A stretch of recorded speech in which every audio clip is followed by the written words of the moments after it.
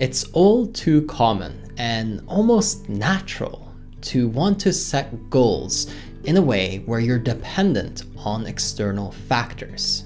Meaning we want to see a result like six-pack abs or seven-figure revenue or somebody falling in love with us. When in all reality, pretty much anything you want is created through an input, meaning you take certain action and probably you have to do stuff over and over and over again, get better and better at a certain skill, and then you'll get closer and closer to the yield you're looking for. But instead of focusing on what we actually need to do to get to where we want to go, we just think about how badly we want the thing. And by virtue of that action, we put it on a pedestal. And now it seems like it's further away, it's far-fetched, it's not really in our reality anymore. Anyone can pretty much commit to running for 10 minutes a day or meditating for 10 minutes a day or working on their business for 30 minutes every morning before they go to their job if they want to start something new and build true financial freedom and independence. Anything you want to learn or achieve or get good at is all within reach, but it's based on taking daily action and being consistent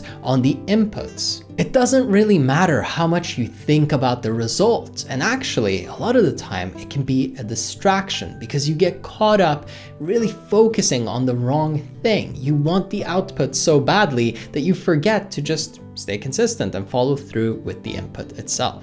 So start setting goals the right way. Focus on some daily bare minimums. Have a target that's within your control. Don't set the target as the outcome. Set it as what you're going to do, the effort you're going to exert and put in.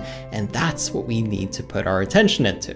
Because it's in that realm where we start figuring out the nitty-gritty. We get the polish, we really tone and hone our ability. We start to get better and better at what we're doing, and as a result, the results come easier. If making $1 million sounds like something crazy that's really far away and difficult, then that means you haven't really worked on the skills that will get you there. Because if you did, then it wouldn't feel unnatural. It wouldn't feel like you're winning the lottery. It would just kind of feel like, yeah, of course.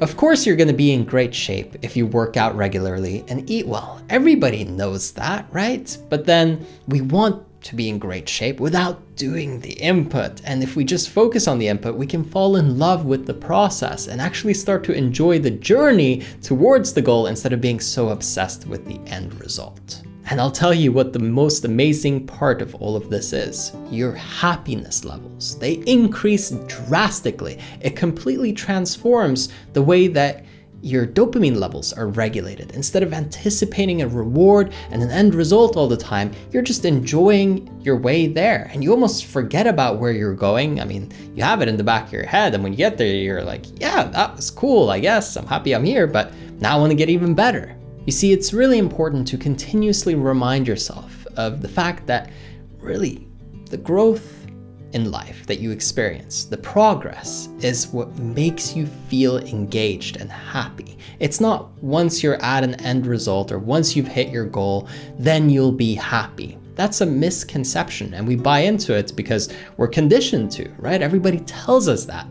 But if you break out of that old mentality and you take a different perspective, you start to realize that probably the moments where you are at your happiest is when you are doing your best. When you're putting in your best effort, when you're working really hard towards something that you care about and you're passionate about, when you're helping someone that you care about deeply, that's when you feel alive and truly engaged with what you're doing. And so let's make more moments like that instead of moments where we sit there and feel bad because we don't have the number that we want in our bank account, or we don't have the number that we want on the scale when we step on it. It's not really very helpful at all to get caught up in that. It's nice to have some kind of direction and a target for sure to get clarity, but beyond that, it's really important to anchor yourself and really focus yourself deep into the work. If you don't sow the seeds, you don't get to reap the reward. You don't get the yield. It's reserved for people who are willing to be patient, to be diligent, to continuously work on their inputs instead of getting obsessed with what they want at the end. Focus your attention. get clarity on exactly what you need to do to get to where you want to be. And start to ask yourself, can I enjoy this process? Can I have fun on the way? This is a really high quality question because it challenges you to find ways to have fun while you're headed to where you're headed. Have you ever gone on a road trip or maybe traveled really far and it just felt like it took forever because you were bored and disengaged and you just couldn't wait to finally get to your destination? Time goes so slowly, it feels like forever. Maybe you've sat in a class and you just wait and wait and wait and it feels like that bell never rings or the clock never hits, at the end. And so when you really have that epiphany and you realize that waiting and being impatient just makes the journey worse, then you start to question, why even feel that way? Do I have to feel that way? Yeah, it might be your natural response, but we can rewire that. So make a decision to rewire it. Start to enjoy the journey and watch how time flies by and the results that you're looking for come to you almost, I won't say effortlessly because you're still working hard, of course, but with a lot less strain and with a lot less tension, and you get to enjoy yourself more.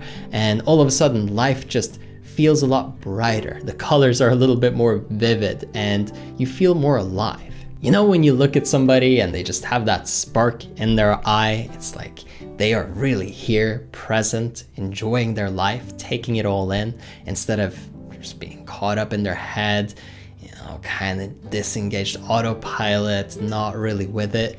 It's a big contrast. Which way do you want to live your life? Because either way, no matter what, the destination is kind of the same for all of us. We're going to run out of time. And so if that's the case, let's optimize. Let's make the most out of what we have and really cherish this gift of life.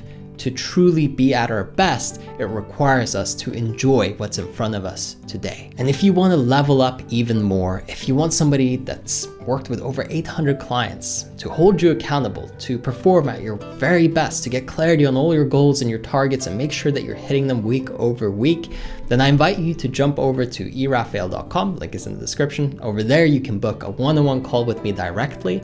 We'll talk, see if we're a good fit, and if so, I could be coaching you every week, supporting you, helping you reach your goals. As always, I hope that you enjoyed this one, and I'll catch you on the next one.